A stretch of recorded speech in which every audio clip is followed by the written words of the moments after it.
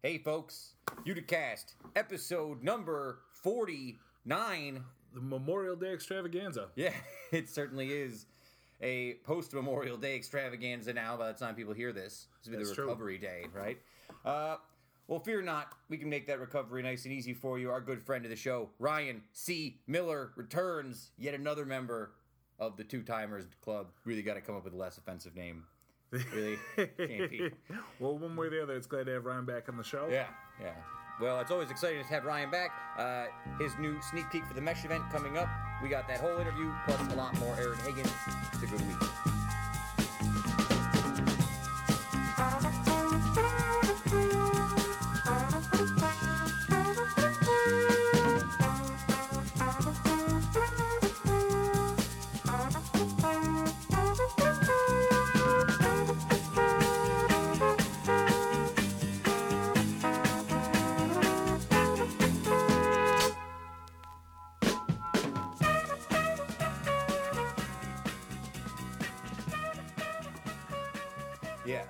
I looked up athletes for number 49, and I only found one of any real consequence, and that is legendary Yankee reliever Ron Guidry, a.k.a.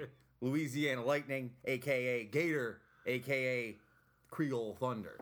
I made that. I like Guidry. I remember when he was wasn't he the pitching coach for them for a little while? Yeah. I liked him when he was out there. I liked all the players from that era for Yankee fans will remember. They all kind of look the same. Like, they all, like, mustached guy, kind of surly and dark-skinned and, like, very grumpy looking. Yeah, just old, angry baseball men. They all look like my dad.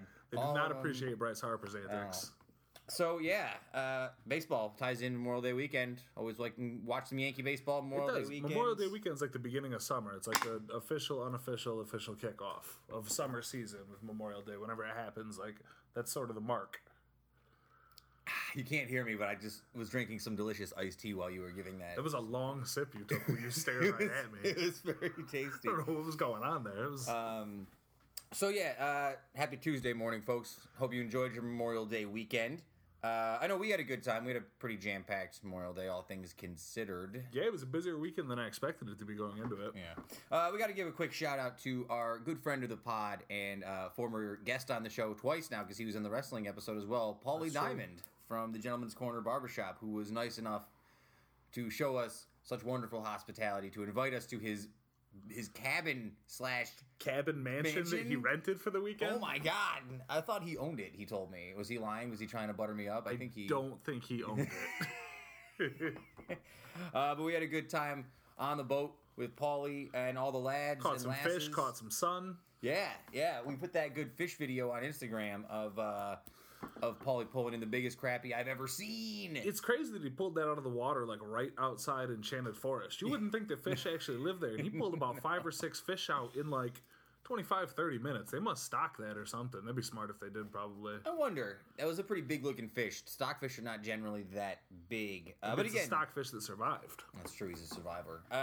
But yeah, again, shout out Paulie Diamond. Thanks, Scott. All fish were thrown back. Of course. Important to say, threw the fish back in. I know. I don't want PETA coming to knock down my door. Well, I also don't have the culinary skills available to, like, bone a fish. So what am I going to do with it? Just, dude, it's not as hard as you think it is, man. You got to just. I watched my dad do it a lot when I was a kid. I wouldn't do it because I was like, ugh, fish. You know what I mean? I didn't want to touch it.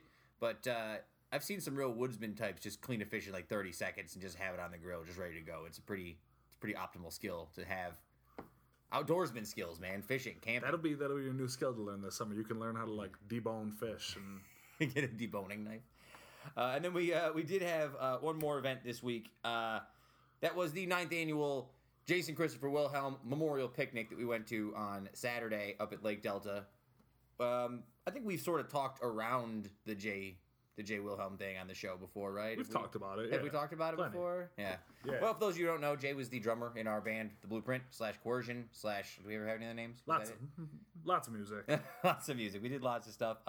So this is the 9th year, and I'm always blown away by how well Tammy and the rest of her family do just wonderful, wonderful work every year. Super talented family.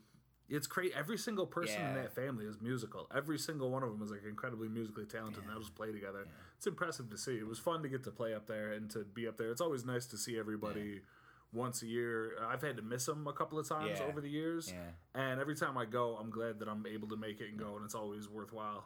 I got this tight koozie, the Jason Christopher Wilhelm Scholarship Fund koozie, which... they do a lot. They really did a great job building up that scholarship fund. They really did, and...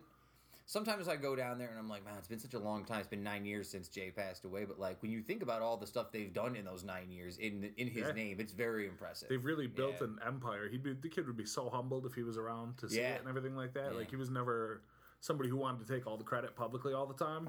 That was my job. It was you.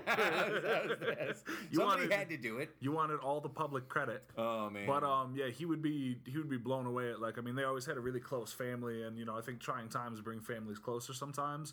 But they all loved each other a lot, and for his family to go on and build up like such an impressive thing in honor of him that's amazing. And also shout out to his brother Joey. We always still hang with his brother. There's two brothers, Joey and Tommy, but Joey's just killing it out there. He's living the dream. We didn't finish, man. Could have been us out there in Europe playing on tour. Could have been us out there just looking young and powerful on the mic with the guitar. He was very impressive. I feel like you're at therapy right now. I am. That could have been me. It could have been me, man. Nah, no. First segment is your therapy session. Always. This is my Memorial Day therapy session. So yeah. Weather was great too, for all the talk about weather, because in Utica it thunderstormed really bad yesterday, and that was something that made the trip up to that camp that Paulie had very worthwhile. Is that we didn't really catch any rain until the ride home at around 8 o'clock ish, and so we were able to be out there. But the thunderstorms were bad here. We stopped to get food on the way out to Boonville, and we stopped at a place, and this is real fringe. So I think there's be some people who are on this with us, but. If you're ever driving from Utica up toward Old Forge, or if you're driving on Route 28, there's a bar that has the back end of a plane sticking out of the top of it. It's called the Wigwam. You've probably seen it. It's on the road. For years, since I was a kid, we would drive by this bar with half the airplane hanging out the roof. Yeah. And I thought it was the coolest thing as a kid, and my dad would always point it out to me. For years, we've been driving by. 30 years. Mm-hmm. We finally went inside. To the Wigwam to take shelter from the storm because your windshield wiper was being sketchy. It was a little surreal to be in this place I've driven by a billion times and just never went in, right? We did kind of get that look because there were just some people in there quietly watching NASCAR on their Sunday afternoon. Yeah. We did get that movie look a little bit where everybody gets quiet and turns and looks at you when you come in the door and you're like, hello. Yeah. Well, again, when I go camping, we talked briefly about this on the trip, I kind of dress like a delinquent. I always look a little delinquent-y with my basketball jersey on and my... I don't know how delinquent-y you look or as much as you look like somebody's trying to look delinquent. You're not a delinquent. I didn't look like everyone else in the bar. I definitely was... I was wearing a Japanese wrestling hoodie over a Syracuse jersey with a backwards flat panel hat. I look weird. I'm a weirdo. All right, well, let's not talk about how weird I am anymore. Let's get excited. Aaron Higgins on the way to join us. Before we go to break, though, I do want to point out we have a Facebook page now. Yeah. Shout out to good friend of the pod, Kate Riley, for helping us set that up. I got to tell you, I haven't sat down really with it yet to start reposting things, but it's going to happen soon. I just haven't had Do you think that maybe on Facebook we can get some quote-unquote mailbag questions? Facebook could be... I think there's a better chance... Prime engagement. Yeah, I think there's a better chance to actually... People engage more on Facebook than they do on other social media, it seems like. Yeah. The Twitter engagement across the board, not just for the Uticast, but for everybody I know, is kind of down lately, I feel like. Yeah, that's true. All right, let's get into the show. Aaron Higgins on the way. We will be back for this post-Memorial Day special.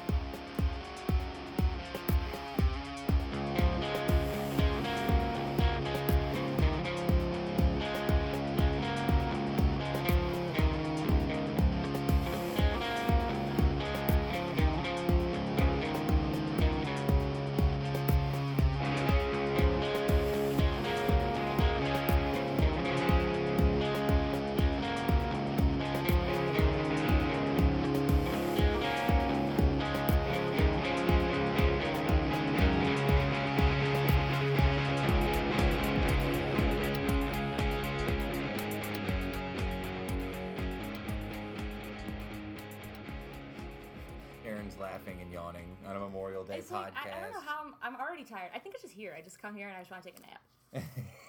It's if you walk into this house, it's very comfortable. It's so comfortable. It's darker in here than it is normally because we don't get much sunlight in here, so it's always a little bit cooler. It's very easy to fall asleep in the living room. It's a great place. It's a great place. Elegant Erin Higgins here, fresh from a haircut. I'm covered in little pieces of hair. It's very glamorous.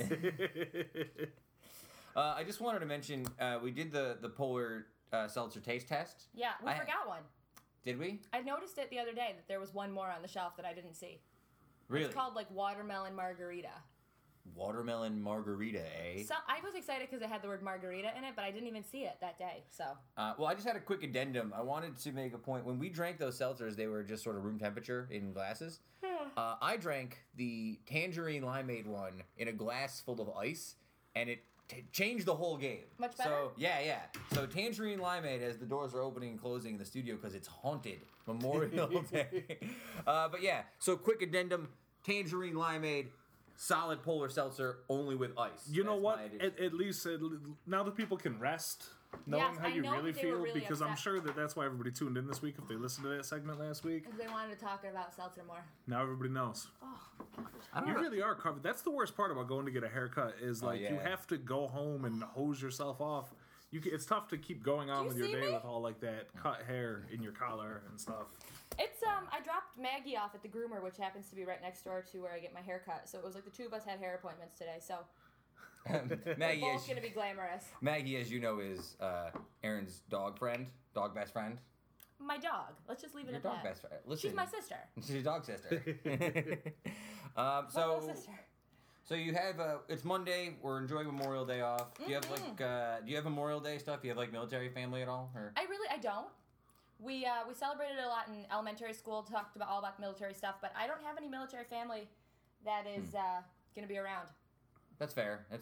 We saw some demonstrations out on the way. There were a lot of parades going on today. People doing demonstrations and memorials. It was nice to see so many people out there. Like a lot of streets shut down. Everybody. There was one poor guy directing traffic. I think he was a firefighter, and he was in like full firefighter regalia. Like he had the blazer and the full shirt on, and like the suit and the hat, and he looked so hot and burdened by standing out there. But he was doing his job. Yeah. It has been impressively uncomfortably humid, I feel like, for the last... It's not even the heat so much. I feel like the air is very thick right now. There's a thickness to the air. You can barely breathe. Yeah, well. Thunderstorm we missed out yesterday. That was pretty good. So, guys, I have two actual stories. I actually did some work this week so we could have a full show on Memorial Day for the folks. All right? Glory be. Yeah, no. I got a good one. And these are both serious... You do work every week, though. I mean... You can't say like I actually did work this weekend. That's something I could say. I actually came to the show this week. I'm at like week 3.5, guys. You're doing great. So are you guys summertime, breezy Erin? What do you guys know about the Public Facilities Privacy and Security Act? The North Carolina thing? Yeah. I have a passing knowledge. All right, so I'll give you the short version. I read two good articles. Both these articles are from Gawker. I know they're getting bad press lately, but I liked both of these articles. Anyway, so the idea is the act implies that people need to use the bathrooms that match their birth certificate gender, right? So if your birth certificate says you're a male and you're transgendered, you have to use a men's room, right? Right. And this is getting a lot of flack. University of North Carolina is... Well, because North Carolina's been kind of a stickler about the whole thing. Yeah. The rest of the country's been like, use whatever you want. It's a bathroom. It's not exactly a big deal. Well, a lot of people there hadn't been a lot to come out from this. It happened in March. And then just a couple weeks ago, the North Carolina University president, Margaret Spelling, came out and said... she basically implied that they were not going to enforce it, like against the will of the state good for them. Yeah, they're not going to enforce it. Good for them. University of North Carolina, I feel like probably does plenty in that state where they can sort of say what they want and do what they want.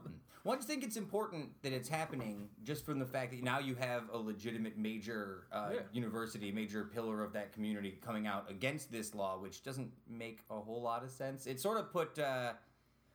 the idea is like state universities are required to comply because this is a state law, right? Right. But so it puts them in a very quote unquote difficult position, was what she said. So I don't know. I just thought that was interesting. I don't know.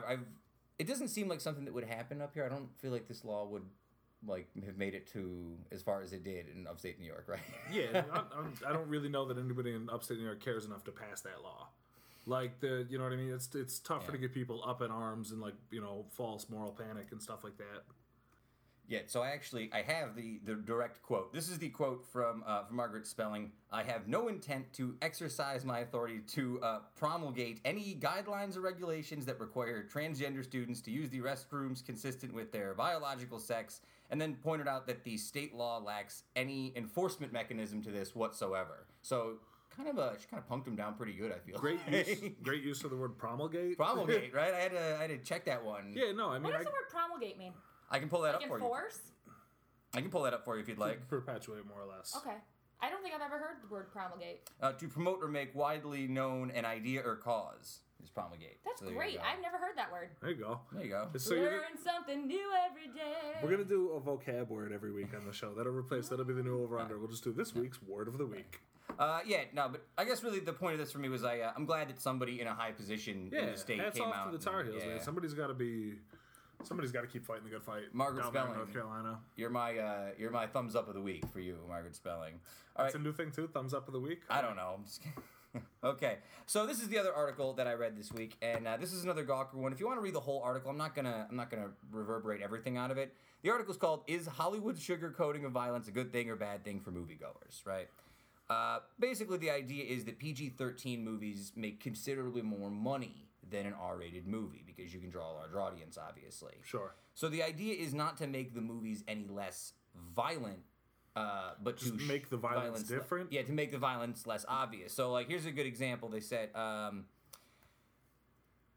like Taken 2, the Liam Neeson movie. You know what I'm talking about? Yeah. Taken to Tokyo Drift. Yeah, yeah, Electric Boogaloo.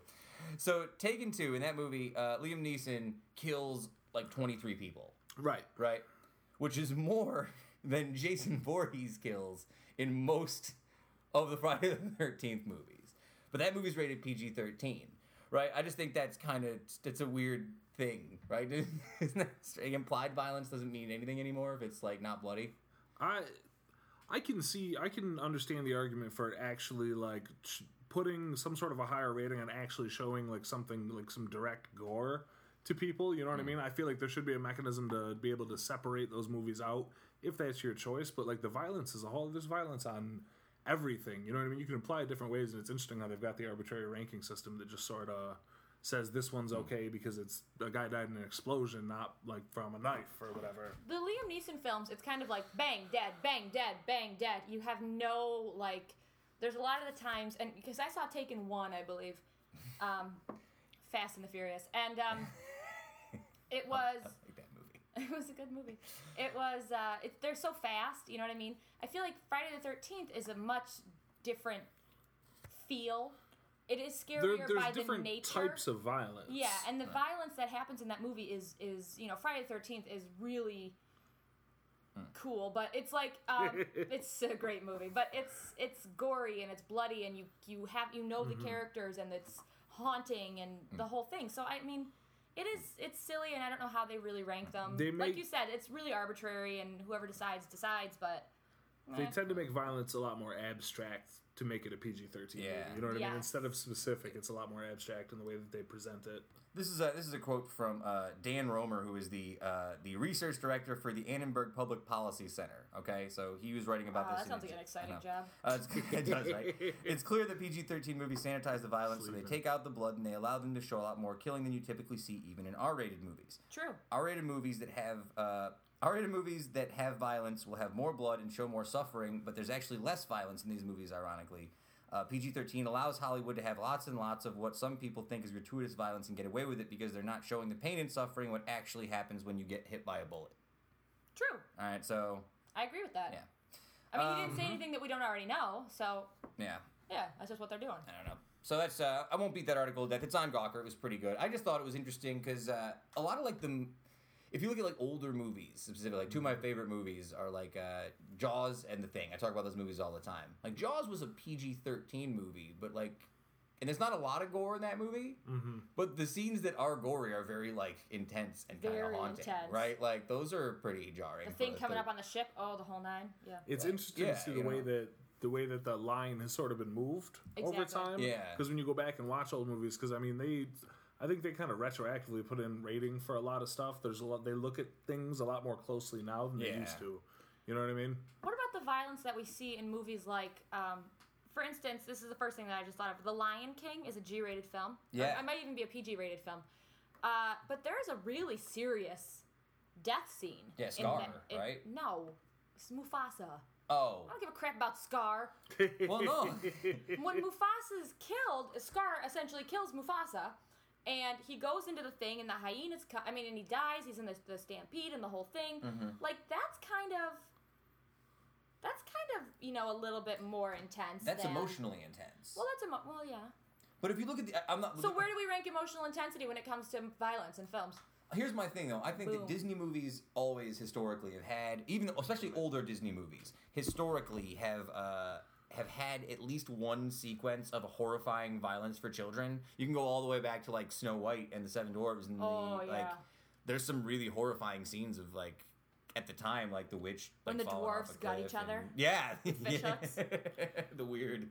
That's a weird scene. The weird eyes wide shut dwarf scene that they do. It's a weird scene. I always thought that Disney did a really good job of introducing dark things that are a reality of life to children in an easy way. Like something like The Lion King, it's horrible. And like, it's like little kids cried in the theater when Mufasa died in The Lion King. I still cry to this day. But Disney always did a good job of, showing off these things that are unfortunately a part of life to kids and like getting them introduced to it in a way where it's sort of like putting your toes in the water instead of just throwing them in the deep end. Well, the reason I brought up the Scar thing is if you watch, this is an underrated, not underappreciated aspect, like creepy thing in this movie. If you watch the end of that movie when Scar goes out and gets like what's coming to him, it's a pretty thinly veiled reference that he gets ripped apart by hyenas right below the camera. Yeah, they make that pretty clear.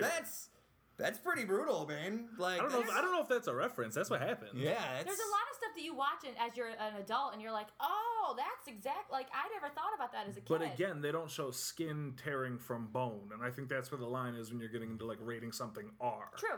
Yeah, they just use sound effects and shadow. What you don't see, just like Liam Neeson. Yeah, it's very Hitchcockian. Like what you don't see is scarier than what you do see. I would like to see a Lion King Taken crossover where Mufasa and Liam Neeson track down children. You can't. Mufasa's already been killed. You got to go with Simba in the next generation. It can be a prequel. Because that's where the line is. It can be a prequel. You have to go next gen. Or you can do a sequel to The Grey where Liam Neeson fights Mufasa. All right. No, I'm still talking Taken, Lion King, Tokyo Drift. I don't. Well, they used an example, like, the superhero movies are the big example, obviously, because that's the big thing now. But, like, if you watch, like, some of those superhero movies, a lot of the buildings get destroyed. That was something that when we watched that weird Daredevil Marvel show on Netflix, I like the fact that they reference, like, the stuff from Avengers, like, this part of town hasn't been the same since, the Avengers were smashing everything up. Since an alien from space landed on this apartment building. Right? You see a lot of violence on television now. I mean, now that we're going there. Oh, yeah. When you talk, like, I just started rewatching, or not watching, the next season of Wayward Pines just came out. Oh. And they show, I remember like, oh, wow, that was pretty graphic stuff. The things coming in from the outside and eating the people, and you're like, that's pretty graphic. Okay. Well, I forgot all about that. The most popular show in America right now is Game of Thrones, which is like a violent Viking orgy. Yeah, but that is something that you have to watch. This is like basic cable. Yeah, that's fair. Like Game of Thrones, you have to like sit yourself down and watch it on HBO. This is like anybody who has a television with a hookup could see this stuff. That's a good point. Yeah. That's fair. I know, I'm very smart. It's why you're a master. That's why I'm a master. That is why you're a master. And not a science teacher. Not a science teacher. All right, very good work, guys. Let's move on to this week's interview, which is if you actually watch the Facebook Live interview that I did with Ryan Miller, it's the same interview. So listen to it again. Ryan Miller is a very charming guy. I love Ryan Miller. He's now the newest member of the Two Timers Club, the illy named Two Timers Club. So I do have to go get him an award now. I told him I would do it. You really set yourself up here because we're going to have a lot of people coming back and they're going to want awards. That's good. I like it. I like when people are excited to come back and do the show. It makes me feel like we're doing a good job. Like they enjoy coming here. Anyhow. Yeah. Oh, come on. I'm trying to be nice. Anyhow. No, I think it's great. I just think you're going to put yourself in a hole trying to buy everybody an award. Did you see the award that I gave away? I did. I couldn't imagine where you found it and how you put it together. Never you mind where I get my awards from. Okay, all right. Okay. Oh, okay. He's got an awards guy. I got an awards guy. No more questions will be asked. So Ryan, for those of you who haven't heard already, Ryan, the man behind the Think Incubator, they've just opened up a beautiful, brand new location on 326 Broad Street. I went over there to do the interview. We did not film it because they are having their sneak peek Mesh Event Mash meetup, which is going to be June 1st from 5:30 to 7 p.m. at the building. It's free. Just go to thinkubator.co and sign up if you want a tour. Coolio. I'm very excited for some of the stuff that Ryan's going to be able to do there, and he seems very excited for the opportunities ahead. So, so here's our interview with Ryan Miller, and we'll be back in just a little bit.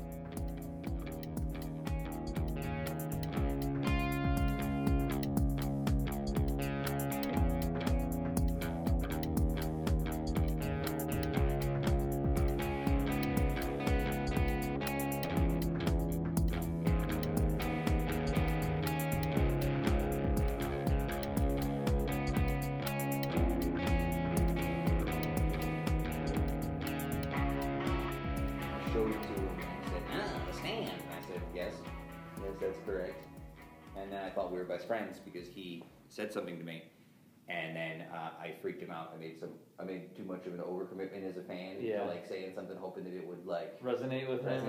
Yeah. It did not. It just made him uncomfortable. So I made the master of horror very terrified. Very terrified. I take a lot of pride in that. It's a big moment. And then I saw Meg Ryan and John Mellencamp. I heard he smokes 3 packs a day. Mellencamp? Yeah. He looks like it. Yeah. Here's the thing, Mellencamp and... My wife waited on them too years ago, and she's like, yeah, he smokes like, he just smells like ash. Well, he was there with Stephen King. Him, Stephen King, and Meg Ryan were all there with some crew from something, so my assumption is that they were all working on some project together. I did see them later that week on a talk show, like together. So part of me was like, they must be doing some thing together. But... Mellencamp looks exactly what you'd expect him to look like. Just like wearing a leather jacket, like same haircut except now it's gray, just kind of grizzled looking version of himself. Meg Ryan. She's had a lot of work done though now, right? She had. That sucks. She was America's sweetheart. It looks like somebody, it's like a horror movie, honestly. It looks like somebody put another person's face on top of her face and like stitched it very poorly. I don't know. It made me, She looked so much worse than Mellencamp, but I never thought I would ever have that sentence come out of my mouth. Man, that Meg Ryan looks so much worse than John Mellencamp right now, but it's a real thing, man. It happens. Are you? What's the story? Yeah. I gotta. This is very meta. All right. All right. Ready? Mm-hmm. Yeah, man. So, fill as much time as you possibly can. Whatever you don't, we'll just do. So, we'll fill it somewhere else. Let me know when you're going. And I'll count you down. 3, 2, 1. Hello, folks. My name is Sam Familaro. I am the host and producer of the Uticast, and you are joining me live as I speak to one of my favorite people in the whole of the city of Utica. Wow. I know a lot of people, Ryan. Wow. Folks, if you don't know him by now, I don't know where you've been, because I literally can't go anywhere in this city without having someone talk to me about Ryan C. Miller of the Thinkubator. Always a pleasure to see you, my friend. How are you? I'm wonderful. No, I need to talk about this.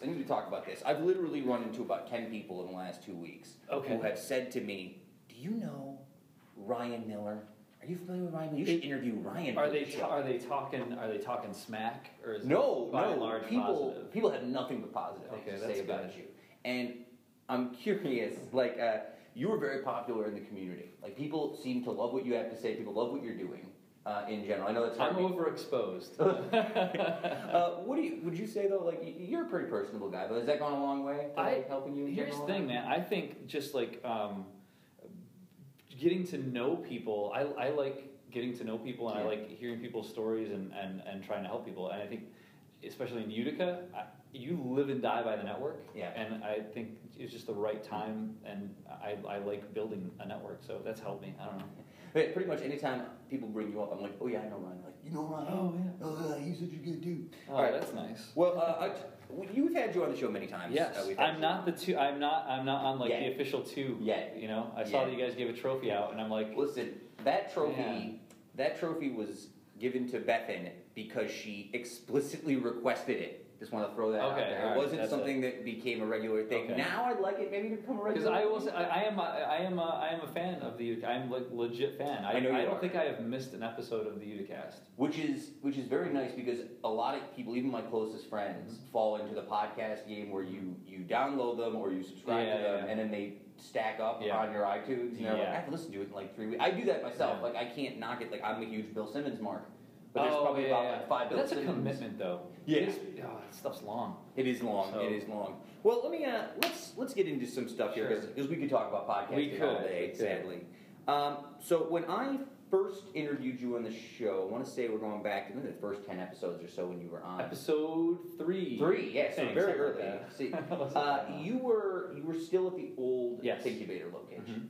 Mm-hmm. We'll talk about the new space in a minute, but it's something maybe we talked about beforehand. I just want to rehash for our viewers live. Before the old space, before the original space above Bag Square, where did the Thinkubator idea germinate? Was that at MV initially when you came to this idea? I think so. So it existed pre-me, same space, but there was never really anyone that was kind of boots on the ground every day, right? So it was this idea that a lot of universities and communities across the country have these incubators and accelerators. Mm-hmm. Now, from a university perspective, a lot of that deals with tech transfer. So you have like research universities, right? So they have these incubators to commercialize some of the research that they're doing, turn them into businesses.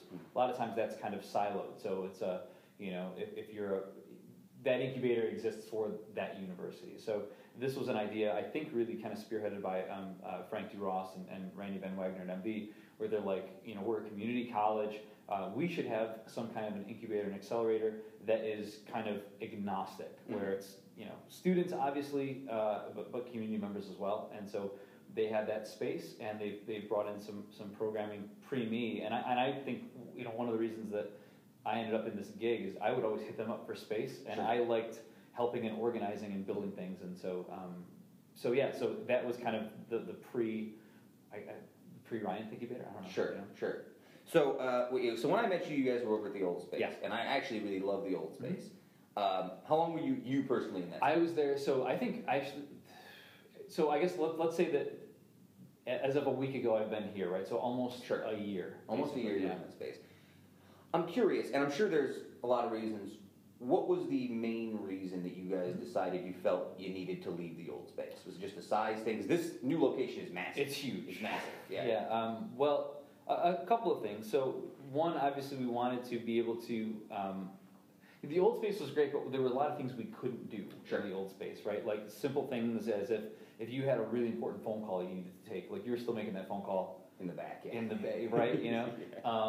Things like even just equipment and isolation. If we were going to have an event and you were working there, like you were part of that event, right? Mm-hmm. So space was obviously a concern, but also we are now a designated New York State Innovation Hotspot, which is a state designation that we kind of have a mandate to provide services to folks not just in Utica but within our region. Sure. And so this kind of in some ways stemmed from that too. Mm-hmm. And the other thing that's happening in this space is this is like if you think of this complex basically as an H, so we're kind of one leg of the H. Sure.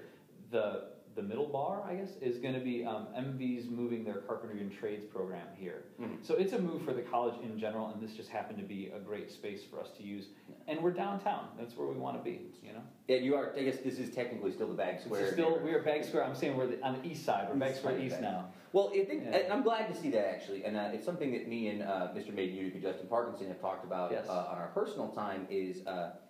there's a lot of talk about revitalization in the city, and we tend to focus on these shining examples of revitalization, your Bag Squares and your down in Utica areas, but there's a lot of other areas in the city that are probably ripe for development that we don't probably see as often. The fact that we're down here on Broad Street, which is a neighborhood that I don't always think about. I don't think a lot of people do, right? I mean, look at the Piers and Blake building, right? That was I think people thought that would be an anchor thing, and that didn't work, and so now it's we're back to where we were. But I think the other thing with Bag Square, we celebrate Bag Square because that area in particular, I think when you would come off that ramp, right, you could literally see there's concentrated growth, right? Yeah. Like there's a lot of stuff happening, but like it's not it's not the pulp isn't there. You can see it in one district.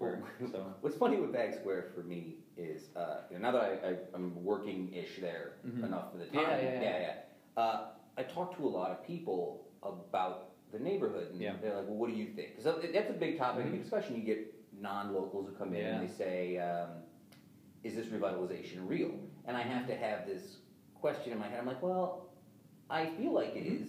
In 2007, it didn't feel this way. And Bag Square is a good example. If you sit at the Tailor and the Cook on the patio, imagine 10 years ahead of that, 10 years back, nothing in that spot. You wouldn't go down. You wouldn't go down. There's nothing there. Right. It's just peepers. That's it. And, to look at that location, if you stood in that one location and went back 10 years and then went back forward, to see what happened there is amazing to a certain extent. And now the question is, how do you spread that? Yeah, how do you replicate that? And I think that the more you have people replicating it or attempting to replicate it, that's a good thing and a bad thing. You are going to have failures. People are going to fail in this, but you sort of have to not be afraid to fail. And it's going to happen. And I think we're so. I can't take credit for this, but like Mark over at Gerber said something to me a while ago, and he was like, when you ask the question, is the revitalization real? It's like there's been so many false starts for people that have lived here. It's hard for people to, you're seeing it around you, and it's still not real, right? So because there's been a generation of people that have never seen it. So and it's a phrase that we commonly used on the podcast a lot. I've toned back from using it because we use it all the time. But this is not the end. This is the beginning, right? We need to not sit back on our laurels and say, "Oh, look at we did it. Everything looks great now." No, we've started to make headway into an area where we ignored for 20 years, like revitalization of the city. The trick is going to be, how do you do it in neighborhoods like Cornhill, and how do you do it in West Utica? Like, so that. How do we do revitalization smartly and where everybody kind of benefits from it? And even last week's podcast with Christopher Jersey, which you can find at unicast.com, also iTunes, 315 Live, and SoundCloud. I keep forgetting there's a camera here. I'm like talking to Sam, and there's like the internet is here. But we went to Sandy Nanny Foods, and that's over in what I would consider, I called it Old Utica during the thing, East Utica. The East Utica that I think of that my parents grew up in. And you can stand out in the street in front of Sandy Nanny's and look around. And if you're a person like me who's a history major, spent a lot of time with an active imagination, you can sit and look at it and say, "Yeah, I can see where this was 30 years ago." Sure. But it's a much bigger question to say, how do we make this? I hate to say, how do we make this great again? Because it's always let's not use that. But do you understand? As someone who's spent a lot of time here and who's had family raised here, you remember the stories of this being the Utica that meant something 50 years ago, and it's just a shame that it seems like it's such a long way to get back there now compared to what we have to do to start. I would also argue that I don't want to go back there. No. There's a lot of stuff that was probably really terrible about the Utica that a lot of people kind of are nostalgic for, right? You had and in some ways this is cool, in some ways it's not really. You had the Italian section, you had the Polish section. I love this kind of the idea that we're smashing everything together. Well, that's interesting too, because I think that's another thing we talk about. Like, it's easy to look back at easier times, but there was a lot of different issues. That you faced back then you don't face today. And I think it goes both ways. I think even in today's society, like, you have to find the right balance. Like, there's a weird balance. That farm to table place that opened in East Utica. Yeah, the local Carl's place. Yeah. I think that's a great idea. It's a beautiful building. Yeah.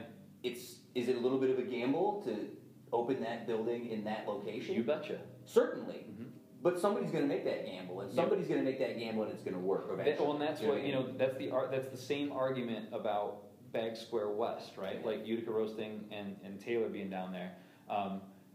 I think one of the ways you start to do that, and I'm not like an urban, I don't know.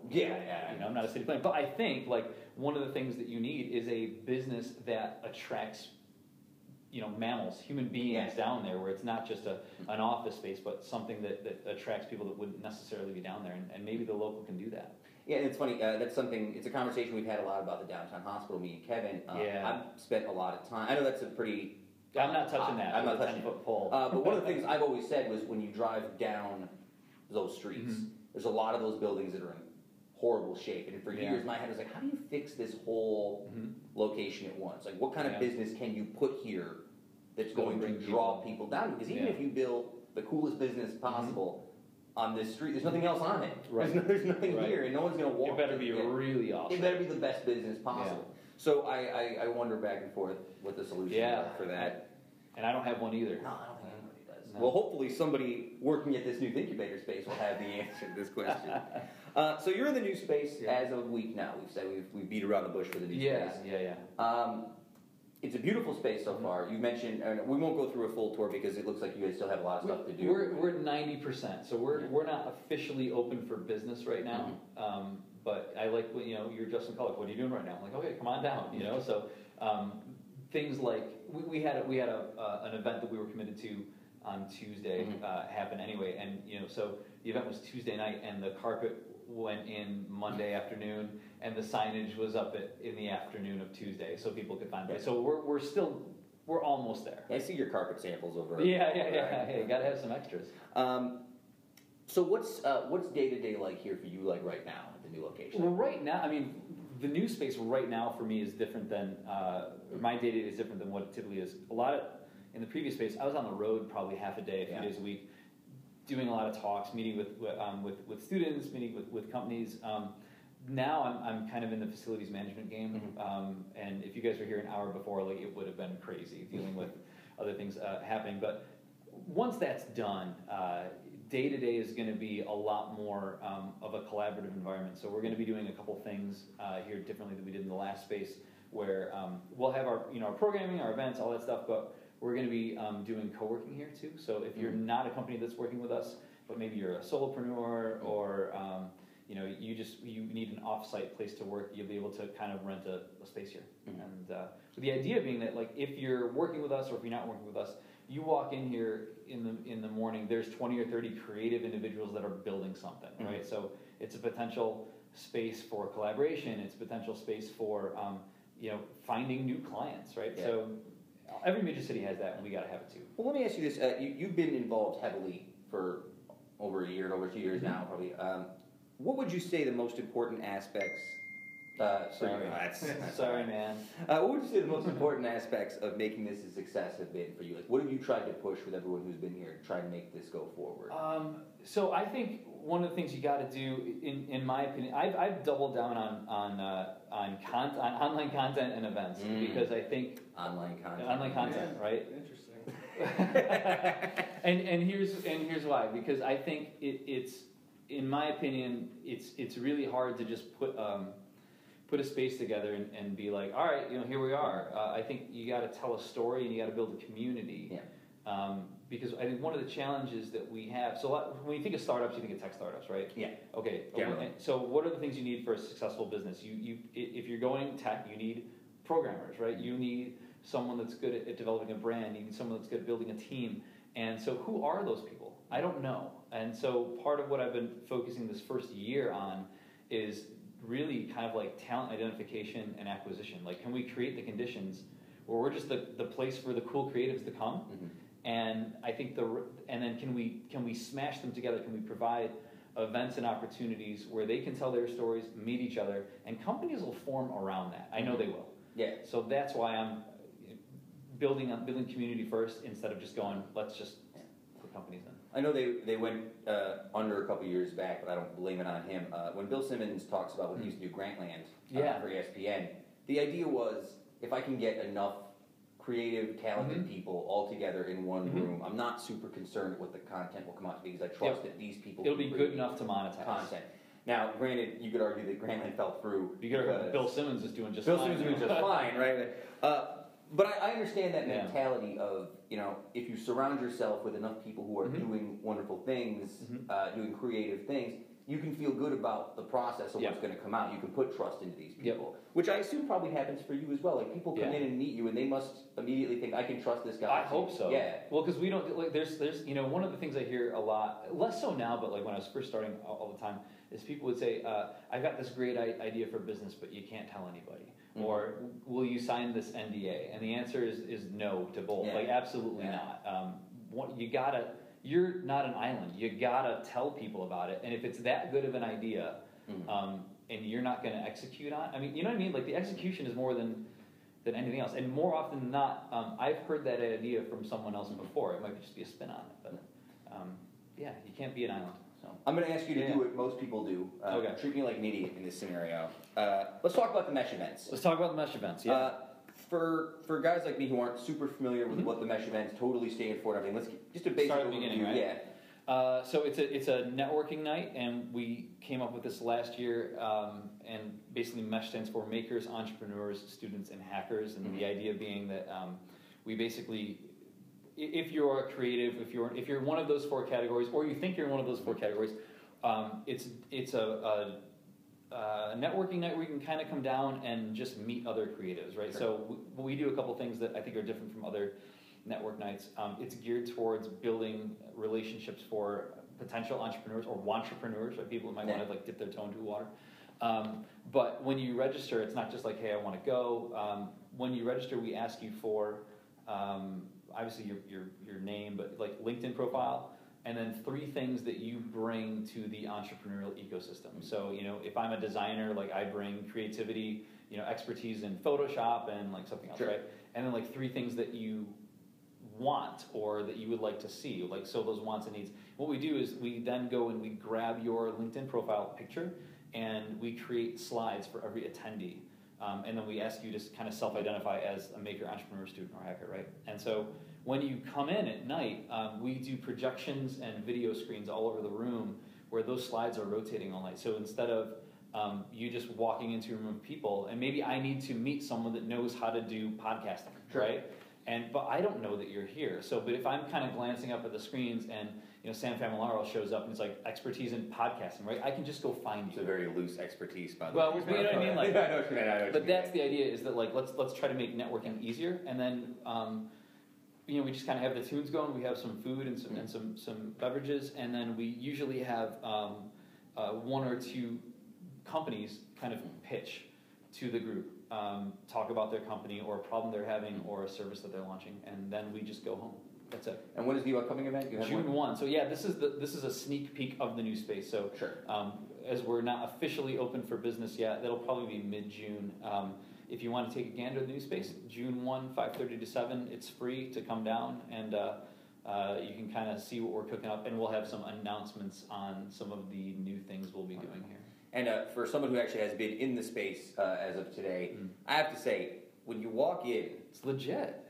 It's a little bit, it's unnerving almost. It's so big, it's impressive. Yeah. It's like, oh my God, it gets you excited in a way that I didn't expect when you walk in. You're like, I can see creativity having a place to foster here. Yeah. And I guess, and that gives me to my last question for you, and I won't drag you on too long.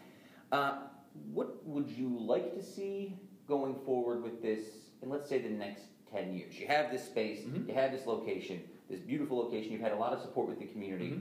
Going forward, in your best case scenario, what would you think is the best? That's actually an easy question because I've been trying to think about this a lot. I think in my perfect world, what I would like to see is a combination of fundable companies and non-fundable companies. What I mean by that is when you think of startups, when you look at companies that get funded, so to speak, right? The reason they attract venture capital or outside capital is typically because they have a high growth rate. I actually should go like this, right? High growth rate. Really fast user growth, massive potential. So that's obviously awesome. If we have some people that are working on some high growth companies, obviously we want that because that then attracts venture capital to pay attention to us. But on the other side, I think that we can have a tremendous economic impact on a micro level if we seed 20, 30 small businesses. Maybe they're not super high growth, but those are things that will keep young people here, that they will create jobs and then help do this revitalization. So I think my vision is that we have both. We have the really scalable stuff and that we spin out a lot of non-scalable stuff. Sure. That's my vision. I got one last thing too, if you don't mind me chiming in. Can you just update us on just big ideas, what's going on with that? So a couple of meetings and such. So if you don't know what Big Ideas 2016 is, working. It's actually now it's the Community Impact Challenge. Yes. We're working with the Community Foundation on this kind of spinning off their speaker series. what they've done, they've put up to $25,000 for a new venture to be located somewhere downtown. They've designated districts. And we're working with them on helping these entrepreneurs actually get a plan together and make it happen. This is Alicia Dix over at... Yeah, she's great. Yeah. So where that's at is we had about 60 applicants that wanted to kind of compete for this money. We, based on the kind of the written pitches, those were narrowed down to approximately 30 people that were invited to participate. We're going to be concluding phase 1, which is basically getting people to investigate what are we actually selling? What are we asking people to pay us money to do? Yeah. What kind of team do we need to build? And then market research, like will this be sustainable? Once that happens, we go to phase 2, where is acceleration and incubation, where we'll work with the people that meet that phase 1 deadline, and we'll push you through a 6 to 8 week program of developing this and this business plan with data points that you can use to submit for the final deliverable that will be judged. And so what we're, it's great that you have an idea, but we want you to identify location, pricing models, like will this actually be sustainable, right? Like will people care that you exist? How much is this going to cost to start up? So 25 G's is a lot, but it typically is going to cost more than that to get a business off the ground, right? So this is rocket fuel. It's not like the fuel. So that's where we're at. So the second phase starts June 16th, and we'll have a winner, so to speak, I believe the first week of August. Wonderful. Yeah. Folks, you can follow Ryan Miller on Twitter at Ryan C. Miller. Where's the links for all the Thinkubator stuff? If you just Google Thinkubator Utica, everything will come up. Or thinkubator.co. No one can spell it. Yeah. So just use the Google machine and it'll come up, I can't tell you how many times I tell people a week, but they ask me a question like, did you Google that before you asked me? Because I guarantee you would have found the answer. I'm a nobody. I have no answer for you on this. Ryan, listen, I've talked, as I mentioned earlier in the interview, I've talked to a lot of people who are very personally touched by the work you've been doing, and they're really, that's awesome. you've been doing great work, and I really appreciate it. Best of luck in the future with the expansion of your business and also of your family, which we're going to have to talk about right here. But congratulations. Thank you very much. I appreciate it. Ryan is a good guy. You can learn more about Ryan at thinkubator.co on Google. Google Ryan Miller Utica, something will come and we will catch you guys later. And if I end up using this for the podcast this week, I will bring you an award. I'll bring you a trophy. I'll have to find you some sort of trophy from the dollar store, which is definitely not where I got that cross-eyed tiger, guys. Didn't buy that at a dollar store 10 minutes before the interview. Didn't happen. Did not happen. Awesome. Later, folks.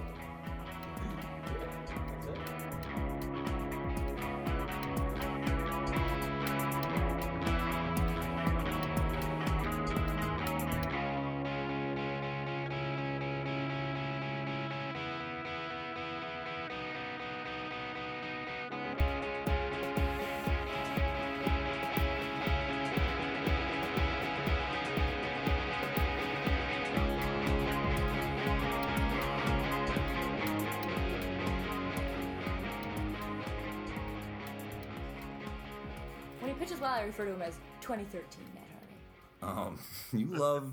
You're so excited about the Mets. I gotta be honest, I have not even jumped back into baseball really yet this year. Still kind of, maybe it's because the Yankees are like hovering around 500 and they're kind of boring to watch, but tough to get the games. You know the problem with the game times are difficult for people who have jobs that are not a standard 9 to 5. Because they do a lot of the games. East Coast games are a lot of like 7:10, 7 o'clock, 8 o'clock. So if you're not home at those times, what are you gonna do? But I see them all, so whatever. I don't really care about you guys. I watch them all. I'm home at 7 o'clock at night. Truer words have never been spoken. I'm home at 7 o'clock at night, so I've seen every game. And I've watched a fair amount of Yankees games. Mr. Aaron is a big Yankees fan, so I've gotten to see a lot of it, and I'm really kind of shocked by the Yankees' performances. I would have thought they would have been a higher caliber team this season, but they're playing like old people who don't care. They are old people who don't care. And that's the majority of them are old people who don't care, and young kids that deserve better than what they have right now. Yes, and it's really kind of sad to watch. We're gonna have to wait through. We're gonna have a couple of tough years until we're gonna turn it all around. We get Harper and a bunch of other people, and these young kids get better. When the young kids get more of a chance. Well, we need to get. The problem is we've got so many. Like in the next 2 years with the Yankees, there's 4 or 5 contracts coming off the books that are worth, Beltran, like Pineda, tens and tens of millions. Well, not Pineda. Beltran, what's Sabathia, Rodriguez, Teixeira. Rodriguez, Those Teixeira. Are the 4 right there. Teixeira is it's like watching a it's like watching a paint dry when he plays. Oh my god, I get so angry, and the games take forever. Oh, that's historic. The Yankee baseball historically takes an hour and a half longer to play than any other team. I literally I don't understand why. We watched a Met day game. It was a couple weeks ago. We watched a Met day game. It was like a Saturday afternoon game, and it was over and done within 2.5 hours at the most. And then we got to watch the Yankees game because it was like a 5 o'clock game, Mets game, and a 7 o'clock Yankee game. So we switched over to the Yankee game, and by 10:30, we were still in the 6th inning. Like the bottom of the 6th. I'm like, oh my god, it's like pulling teeth. Swing the bat and run. Like, how hard is that? There's nothing more. I got so frustrated. There's nothing more agitating to me than watching a Yankees Red Sox game. That's what it was. It was Yankees Red Sox. Yankees, That's every Yankees Red Sox game. Every Yankees Red Sox game is 4.5 hours long, and it's just like stressful, and it hurts my chest, and I can't do it. I had to walk away because it gave me such anxiety to watch. Hey, speaking of giving me anxiety, I am a week in with no soda. How's it going? Crummy. Really? I would like a soda. I'm a small man with no willpower. I would love a soda very much. I don't like soda pop. I never developed really a taste for it. So I feel bad for you because that's got to be the worst. No. But It's okay. Don't feel bad for me. Don't feel bad. It's good for me. Don't cry for him, Argentina. I was gonna say it, but I held my tongue. The truth is, I never left you. No, here's the thing. The truth is, there's a soda in the fridge. No, I've had to make a very specific thing to like what counts as a soda, right? Like, What are you gonna gray area this whole thing? no, that's what I mean. Like, I can't get a Powerade. I can't get a vitamin water. Those are all sodas, like inherently. Seriously? It's the same thing. It's Yeah, just it's all not sugars, carbonated. man. It's It's sugar all- water. All right, so go have a seltzer and a regular glass of water and call Well, it a day. yeah, that's what I'm saying. I'm really enjoying the seltzer, but Because it does give you the fizzy and the flavor. yeah. But honestly, out of nowhere, unsweetened iced tea has been a real game changer. It's a good one. I like me. unsweetened iced tea a lot. I'm a big fan of the unsweetened I would take iced tea. unsweetened over sweet tea almost all the time. Oh, Yeah. because sweet And tea's some revolting. people, I mean, that's sacrilege to some people. I don't. That's my problem with soda. It's too sweet. I don't really have too much of a sweet palate. I like things that are a little more muted, a little bit more towards like bitter stuff like that. You know. I think that when things are too sweet, soda pop always makes my teeth feel like You call it soda pop. I've been calling it soda pop. It's like the since I was second little. time. What a weird Soda thing. pop makes my teeth feel like grimy. In danger? Like it soda pop makes my whole like it Compromised? just makes me feel like disgusting. I don't know what Yeah, it is. it's It makes true. the inside of your mouth feel dirty. Sweet iced tea is the same way. It gives you that sugar coating, that like really It's the sugar. revolting feeling. But unsweetened iced tea, squeeze a little lime in there, gangbusters. See, that's pretty good. Gangbusters. It's a good use of gangbusters. I haven't heard that one in a while. Lime is good. We used to just leave a pitcher of unsweetened iced tea in the fridge, and then if you go buy some lemonade, you could make yourself a nice Arnold Palmer Or you can put lemon seltzer in it. lemon seltzer. That's pretty even good less. too. That's even less sugar because lemonade does come with a fair. Arnold Palmer's honestly will fall under the soda pop category because they are so sweet Yeah. and they are so sugary. Because I used to love them. I would Arnold drink Palmer? them all the time. I don't know. Maybe they don't fall under the sugar category or the No, soda if you- I category. feel like Depends if on the you- lemonade, I guess. Yeah. But the sugar content of those is enough to give you your daily. Yeah. It's your daily intake of sugar essentially in one of those little cans of Arnold Palmer. So it's much better to do an unsweetened iced tea with a lemon or a lime seltzer or any kind of seltzer really because you could do like a raspberry seltzer. A raspberry seltzer, I'm into that too. I know. Look how smart I am and thin. Because I don't drink soda pop.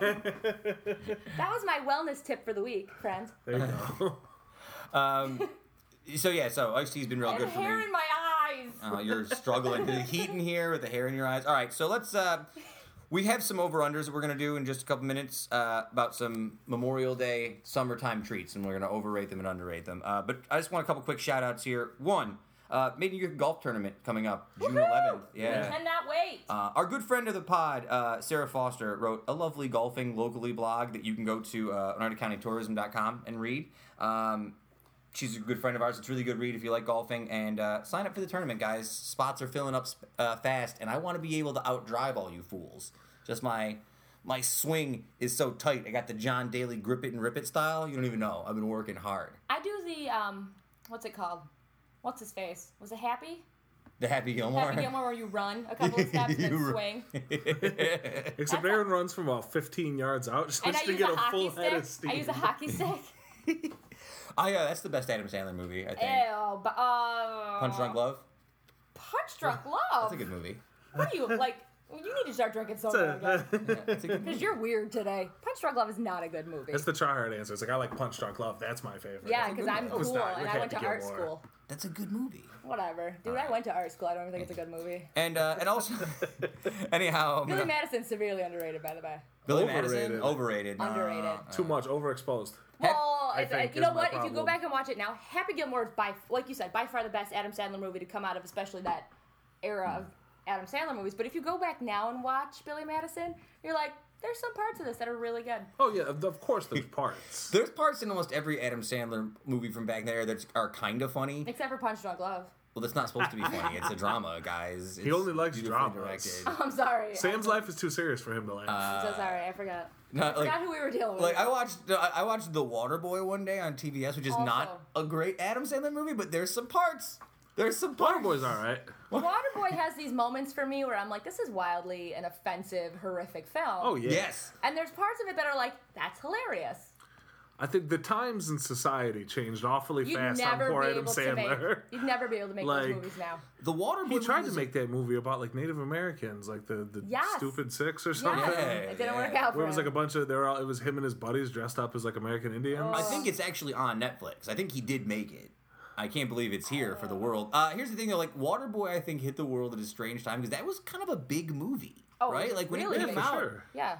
like I That's what if you're flipping through the channels on a Saturday afternoon, you have nothing to watch. That movie's on, you'll watch it, you'll chuckle. It's just not going in the pantheon. You know what I mean? You know what I liked was 50 First Dates. never saw that actually. It was really cute. I liked it. He was. I like The Wedding Singer. Wedding Singer was a good. Why Yeah, Wedding Singer's great. getting deep in Adam Julia Sandler. Guglia. Hey man, is you're Wedding the Singer. showrunner. Sorry, keep going. No, that movie actually is. I said this. I made I a gotta point. Google some more Adam Sandler films. Here's my thing about The Wedding Singer. I actually had a hot take to Kevin. We were talking about this last week. The Wedding Singer is the perfect Adam Sandler movie for his skill set. Like he can sing a little bit and like and play guitar. Yes. And, Be funny and be kind of sort of funny serious. and sort of serious. Yeah. It's kind of like School of Rock was like the perfect Jack Black movie. Like they Perfect found vehicle. the perfect vehicle for this guy. Yeah. I don't think The Wedding Singer is my favorite Adam Sandler movie. I still think Happy Gilmore probably or Punch Drunk Love. Grown Ups was really good. Really? Did you see Grown Ups? Did not. I felt like Grown Ups Wait a might second. be terrible. Big Daddy.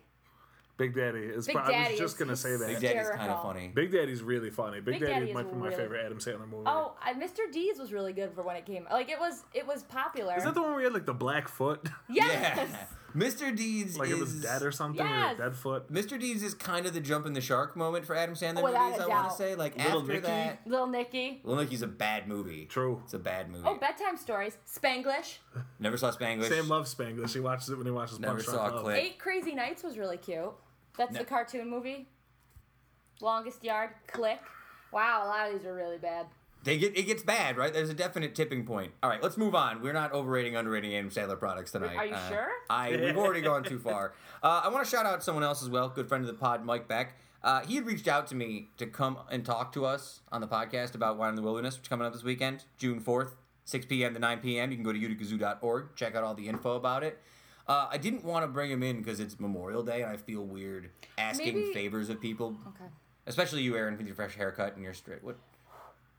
I don't know. She's blowing hair off of herself on the podcast. I now pronounce you Chuck and Larry. You're still looking at Adam Sandler movies. I loved that one. That's a really underrated movie. That's Go a ahead. hugely underrated- Do the zoo plug. Okay. Off the rails. Maybe we could get Mike back to come in later and just do a special interview with him later this week. That's fine. Just put it up on. That's not a bad idea. You know what I mean? Because this is Yeah. a great event. It's a huge event, and we sure love it here at the podcast. I love Wine in the Wilderness at the Yeah. zoo. I think it is so much fun. I went to my first one last year, actually, and had such a good time. It's such a cool event. You go, you get to sort of try different things, try different wines, try different food, and go through the zoo. Yeah, then at 9 o'clock, they let the animals out. And that was how I got to ride the peacocks. They're actually out the whole time, but I waited until 9. Because that was the respectable thing Blended. to do. Also, a quick shout out to Made in Utica member Jilly Dukes' birthday coming up this week. Happy birthday, Jilly Yeah, Dukes. it's the first. Yeah, It's a big day. exciting day. I know. All right, guys. Quick, overrated, underrated. Post Memorial Day, we're gonna run through some popular Memorial Day food staples, overrated and underrated.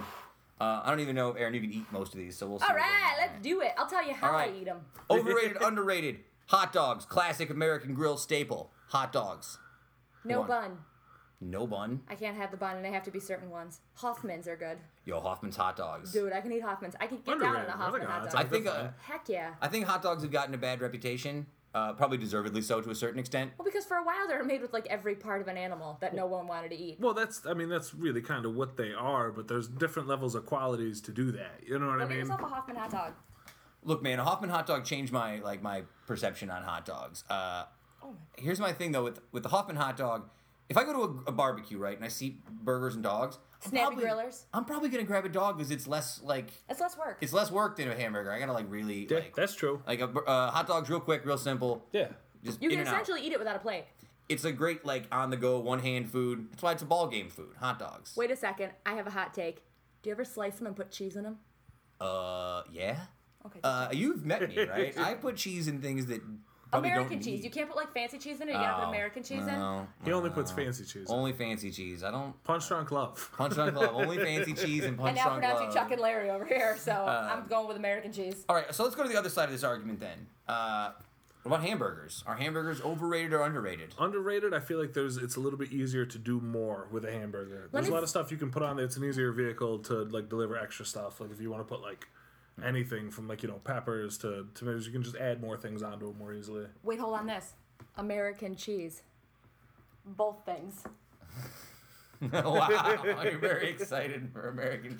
I wish people could see your pose right there. That was amazing. I think we're gonna have to start putting a video camera on you whenever you come in for the show. American because people cheese. are missing out on 60% of the show. Here's the take for you. When we walked into Paulie's for the camping trip, he had burgers and dogs and sausage patties out, and I grabbed a burger. I was about Those to were grab. sausage patties? Yeah. I thought they were hamburgers, so I grabbed the other one because I'm like, this one's got cheese on it. No, I saw the I would've had a cheeseburger. sausage. Sausage patty beats everything every time. The sausage Highly patty. underrated. Highly underrated. That's kind of why I say the burger is a little overrated, because the sausage patty for me, maybe because I'm Italian, always seems like a better choice. Can I ask you a question? Is a sausage patty like a local thing? I don't think so. You can get them, but could you get them everywhere? In the Midwest, you can get them. I used to go out in Chicago I'm sure get good that sausage we're not patty. the only people to put sausage in patty. Salt potatoes are they're here, so. Yeah, right. I just under the. Well, I feel like when you talk about things being potatoes. overrated and underrated, you've got sausage patties in place of like hamburgers. I'd take like a bratwurst over a hot dog, or something like that. Yeah, that is true. That is true. See, you can't put cheese on those. yeah, that's fair. But if I'm grilling out back on Memorial Day, I feel like I gotta have some American product out there. That hot dog relegates that American. That's true. I need that American Let me tell you right now, vibe. my cousin. This is a side note. My cousin owns a restaurant in Rhode Island from the area, and she went out with her husband and owns a restaurant. Well, they were back, so yesterday I tried. They had brought up for Memorial Day the burgers that they make at this restaurant. And it's their burger, and they've been ranked as like one of the best burgers in the state. Did they cook it and then bring it, or did they bring the stuff to cook it at your place? No, they brought all the stuff to make it with all the stuff. And it was, and I'm not a burger girl. Like, I could take them or leave them. It's because you can't have the bun, so like that's the. Yeah, I actually ate this one in a lettuce wrap. Unbelievable. Gouda cheese. Yeah. Yeah, I knew you'd like Underrated fancy cheese. cheese. I know you'd like that. It was like a smoky Gouda, bacon, lettuce, tomato, and then they just had this thing called, they have their special sauce, which was like a little sriracha, a little bit of mayonnaise, and like it was just a really good burger. So if you're ever in Rhode Island, go to Chomp. Chomp Burgers is what I had the other day. Throw the dough up in the air. Cave age Gruyere. That's how I do it. All right. All right. So, let's move on. What's next? Here's one for you. I think you might. Wait, are there more food? Oh yeah, more food. Okay, We got more I'm ready. food. I didn't want to be done with the food yet. No, we're not done with food. It's all food for this one. Is salt potatoes on that list? I think it's hard to put any rating but underrated or excellent to salt potatoes because they're such a delicious treat. Yeah, who's got something to say about salt potatoes? I won't step on salt potatoes. They're Do you know that delightful. when my family travels out of the state, we bring salt potatoes with us? People love that probably. No, I'm not even joking. Like, if we were to go somewhere, we'd be like, we gotta make sure we have salt potatoes. Very, very old country of you. I know. Just showing up with a bushel of potatoes. We have like our everyone's got their overnight bag and like a bag of salt potatoes. Old country way, salt potatoes. You can't not have salt potatoes. What about macaroni salad? Overrated, underrated? Everyone's got macaroni salad. What are your thoughts? I put tuna fish in my mac salad. That's great. You're very smart. I think that's a great idea. I only do it if I'm gonna have it like a meal, but I prefer like the pasta salad with like olive oil as opposed to mayonnaise as the base. like the Greek version. Like the really salad, cold, Greek something pasta like that. salad. Because it's cleaner. You don't feel like you're eating as much. It doesn't feel as heavy. Yeah, When traditional Because mac you're always salad. eating out in the sun too. And That's like the other plus, thing. when you see some mac salad, some potato salad's been sitting in the sun for 90 plus minutes, start asking questions. It's true. I go for potato salad over mac salad. Yes. Is that on your list? Potato salad was next, so we can get into that, because I generally would take potato salad over mac salad unless it's Greek pasta salad. Yeah. So in ranking, I'm going Greek pasta salad, potato salad, regular elbows and mayonnaise mac salad. Yeah. Right? I mean, That's fair. it depends if you really got to be in the mood for regular elbows and mayonnaise mac salad.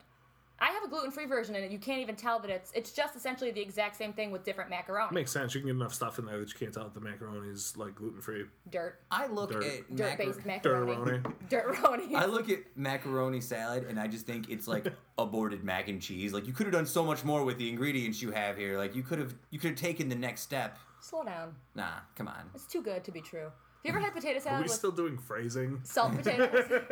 Potato salad is probably like the Jesus of potato salads. I like red potatoes. That's a good, but that also lends Oh, itself to yeah. go another way because you could do a red potato salad with like fresh herbs and a more Greeky, lighter olive oil based thing, and that's a whole different ballgame. You right could there. straight up do salt potatoes, red potatoes, and blue skin potatoes and do an American style potato salad with 3 different colored potato salads that match the flag. So how You about wait that? for 4th of July. How about I I'm just so hungry. I How about I just bomb that I out was right thinking, now? like, where can we get some potato salad right now? All right, what's next? I think that's it. We should call the show and go get potato salad. I think that's Have probably you ever the had move. like a corn salsa or Should we any put of out- those things? Should we put out Uticast recipes to people? I don't think that's the worst idea we've ever had. I got recipes. I know how to cook. Sam's got stuff. I got stuff. He's good. I'm good. Folks, we hope you enjoyed your Memorial Day weekend. It's always a pleasure to have you back again, Aaron. Stop saying that. I'm here now. I know, but I love it. You can't. Yeah, but when you single it out like it's here, she makes it feel like it's a thing where she's still not accepted as a regular thing. Yeah, and like, I'm that's just a tough regular for her. guy. I just can't help it. I just stare at you the whole time and I can't concentrate. Well, it's because I'm she's covered so- with small bits of hair. small bits of hair. That's always Because mine. I'm covered with small bits of hair and gesticulating wildly. And I literally, like, if you don't watch your eyes, I'm going to shoot a hair splinter at you. Well, again, thanks, folks, for joining us. We'll be back next week with a very special episode 50. Go to uticast.com. Oh, are we doing the mailbag episode? Yep. All right, Hopefully we gotta get them questions. Go, Yep. do a mailbag. Thanks to Ryan Miller. Yeah, again, thanks to Ryan Miller. June 1st at the Thinkubator. Go to thinkubator.co for information about the meetup and check out the brand new building. We will be back for episode 50. It's warm. Sweating good. What's wrong with you? Sweat. Sweating good. The sweaty brain. Sweating